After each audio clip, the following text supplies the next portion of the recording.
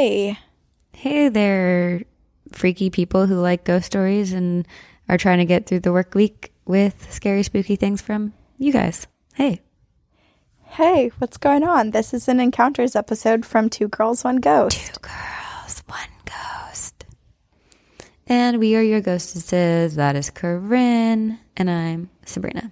And these episodes are basically just where you guys email us all the freaky or lovely or questionable things that happen to you. And then we read them. And they're the best and our favorite. And we love them. We forever will hope that even if our podcast ends, I hope people still email us their ghost stories.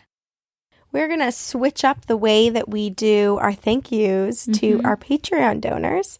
And since we have 4 encounters that come out every single month, we're going to have those 4 encounters be sponsored by our different Patreon tiers. Yes. And so today's encounter is sponsored by our Mamas and Papas of the BEK and our Good Luck Black Cat. So for the Mamas and Papas of the BEK, we have Carrie and Arin.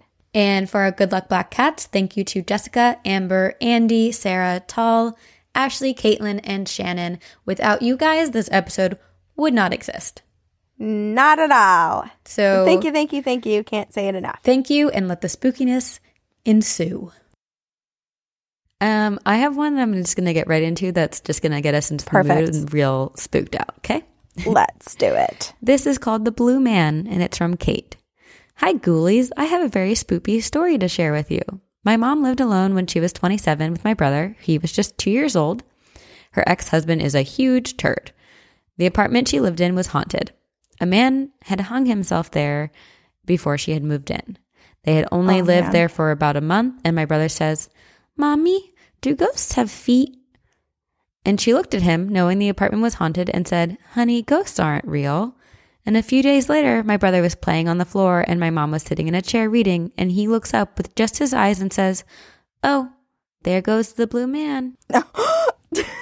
My mom asked, "No big deal, there he goes." My mom asked the neighbor lady about the man who had hung himself, and she said that he hung there for quite a few days, and when the cops found him, his skin was blue. They moved out 3 days later. Kate. Okay. Wow. This is pretty freaky. The confirmation of the blue man, right? It's sad just based on the background of it, because the fact that he's blue and he was there for so long is so just horrible and tragic. But so horrible. The fact that the kid was like, "Do ghosts have feet?" What is that? I don't know, but it also, this is dark, but when people do hang themselves, they're hanging, they're not on their feet. So perhaps his presence goes around a few inches or a foot above the ground in his movement, which is just so horrible. There goes the blue man. There goes the blue man. I would be so scared living alone with a child who talks about ghosts. That's how my mom felt, because my dad was always he had a lot of conferences and business things when he was growing his business, and she was alone with me. Yeah. And you are probably a creepy kid seeing all the shadow people and peeing your pants. Said a lot of weird things about my past life and the ghosts around me and interacting with others that aren't present. Yep. Jeez, yeah, that would be really scary. Yeah. But at least it only happened a couple times and then not again, If it was so consistent, like when children have those imaginary friends that like follow them from house to house, that's that's scary. Ooh. All right, what do you have? I have one. This is from Angie. And it's called Meeting My Sister's Doppelganger? ?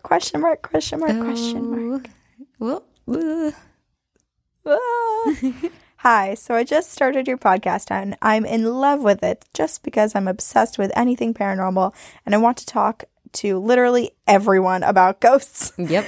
And share my experiences, but hardly anyone wants to get into that topic for some reason. Right? Why? It's so cool. Yeah. Well, now you found your place. Your people are here. But I just finished your dream podcast and I really wanted to share the creepiest semi-dream related experience I've ever had. meeting my sister's doppelganger. So I've seen a bunch of spirits and ghosts my whole life, but I'm not too scared of them anymore just because of the ones that I've encountered. They usually are just walking by or minding their own business, but the worst, scariest ones I've experienced are usually dream-related. Yep, been there. As a disclaimer, I'm usually aware of when I'm dreaming, and it sounds wild, but I'm pretty in control and aware of when I'm dreaming. Like when I first experienced sleep paralysis, the creepy tall spidery lady at the end of my bed crawling over me didn't freak me out that much because I was just lying there like, oh, so this is it? Is this how sleep paralysis feels? This is wild. So that is anyways, so scary. I know the story I'm about to tell you is 100% not a dream.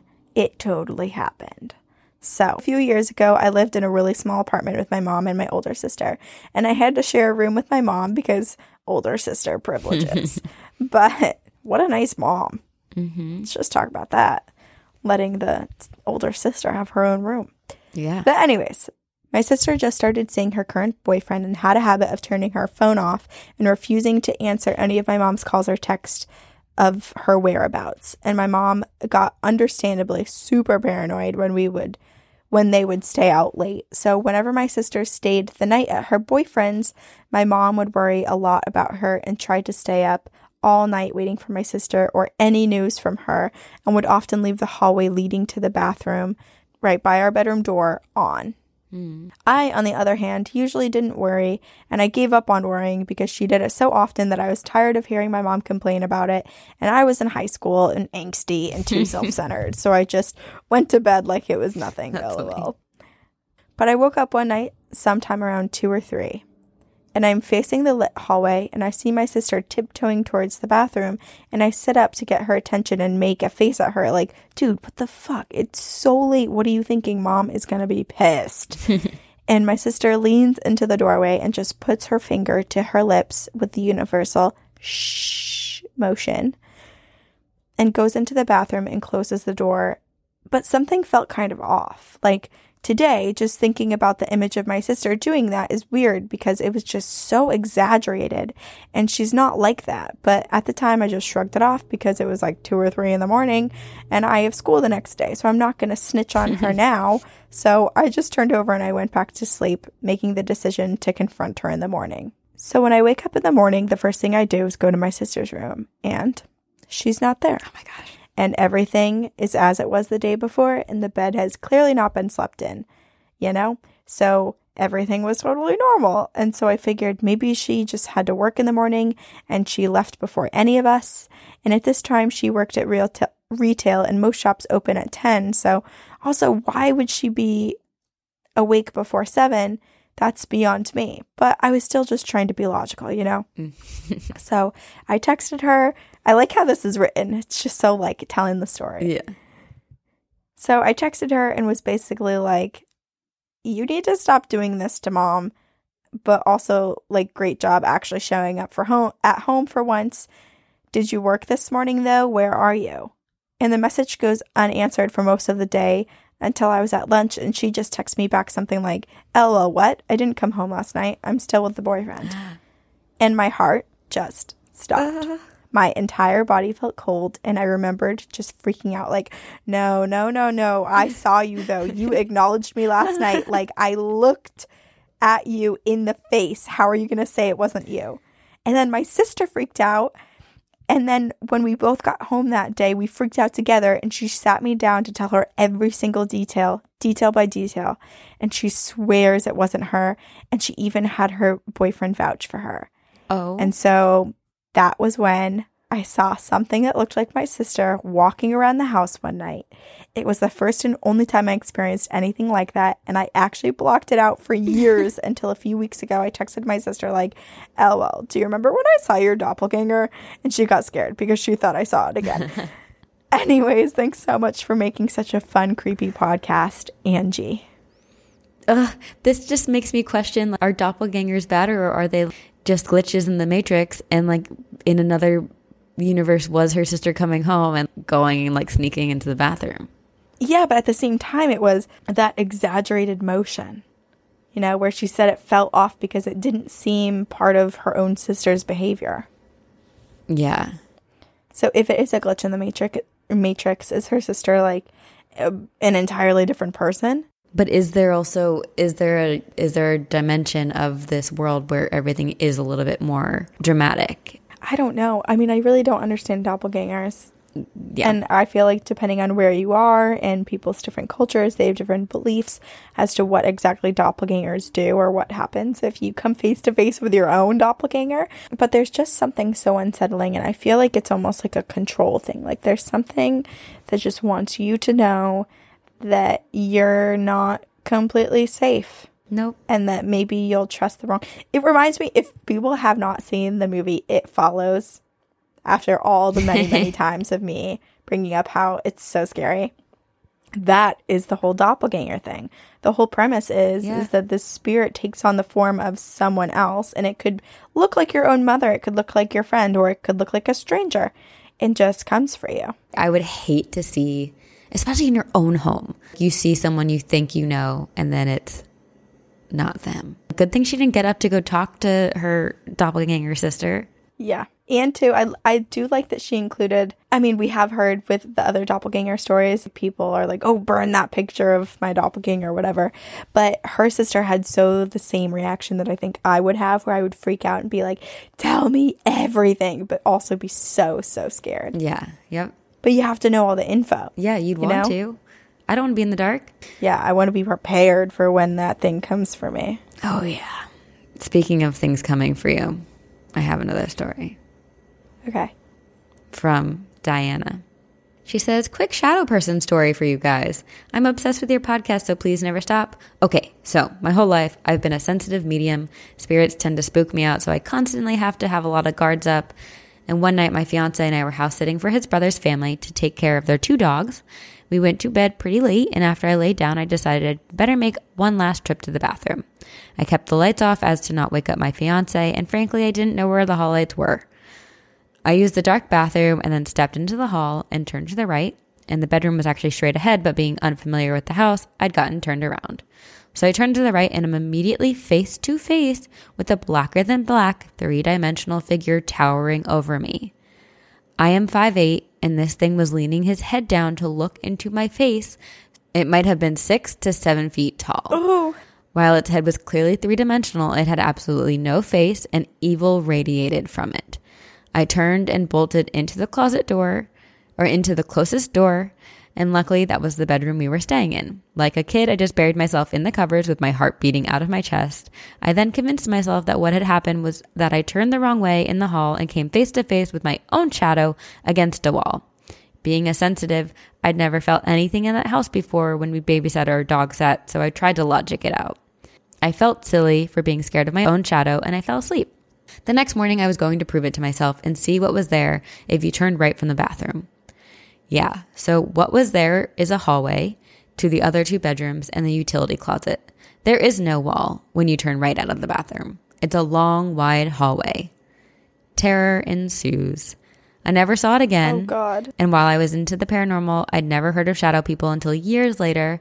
When I was telling my dad about it, he instantly said, shadow person, which made me look into it. For years, I'd draw pictures of it trying to recapture the faceless face. And once online, I saw a picture of the thin man or skinny man, whatever that online thing is. And I freaked out and was like, what is this? I've seen this. And then I realized it was a fake online thing and got discouraged. But if that gives you any indication, the skinny man or whatever it is the closest representation that I've ever seen. Thanks for all you do, Diana. Okay. Yeah. I mean, as much as she tried to convince herself that it was her own shadow, your own shadow doesn't lean over and hunch over while you're standing up straight. And your own shadow doesn't radiate evil either. I mean, you might be spooked, but yeah. I mean, it's like speaking of It Follows, like there's that one scene where the guy is so tall. He's not a shadow person, but he's so tall. Like it's the scariest moment in the movie for me, where he breaks down the door and he's like towering over them. Yeah, I mean, shadow people, it's such a interesting topic because a lot of the times people do feel fearful of them, but they're kind of like sitting back and they're just like watchers.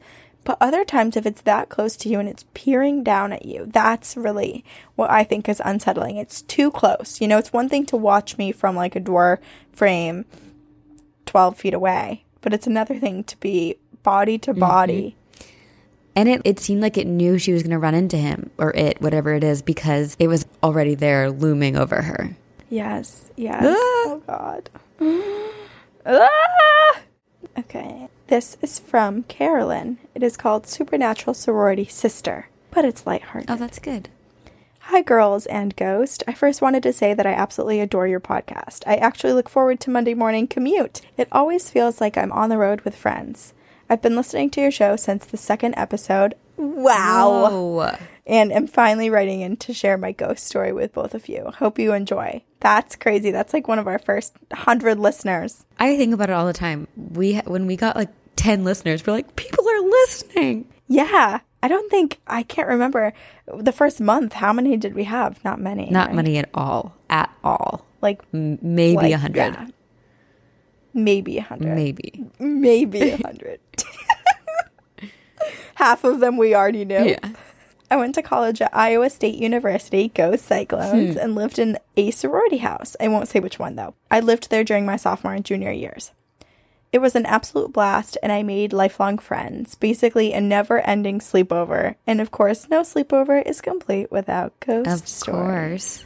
There were rumors that a girl had hung herself in the staircase in the 60s, but it was never confirmed. And some girls said that they heard singing or humming in the hallways, and others reported feeling like someone was watching them. But other than that, we never experienced any serious problems. After initiation one year, I woke up in the middle of the night and rolled over to see a girl bent over with one foot up on the desk chair. It almost looked like she was painting her toenails. Oh. She had shorts and a tank top on with long, dark hair, and my room was in the front of the house, so the streetlights provided just enough light to see her without seeing any detail. I thought it was one of the other sorority sisters sleepwalking, so I said her name several times, but the girl never turned around. I grabbed my phone from under my pillow, and I shone the flashlight over to where she was standing. As soon as the light hit her, she disappeared, almost like she evaporated. I was definitely startled, but I never felt scared.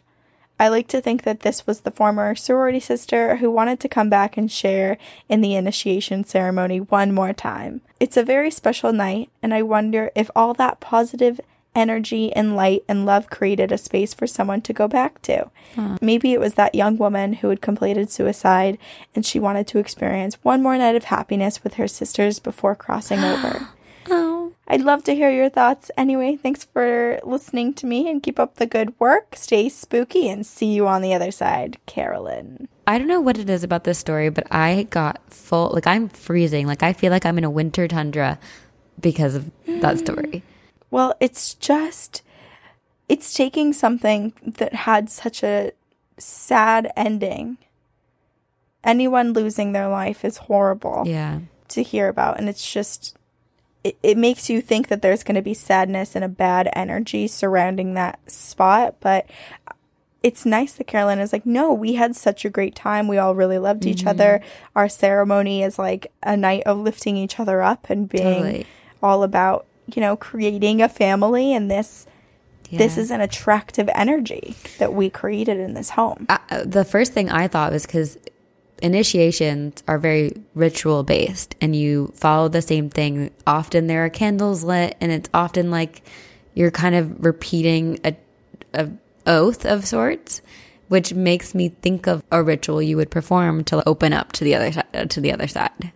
It seems like you're naturally calling the sisters of your past and like the sisterhood. And that to me seems totally natural that she would come back and be like, I'm here. And she was just, it's not like she was just standing there and watching either. It was basically like she was just a part of the group and living there again.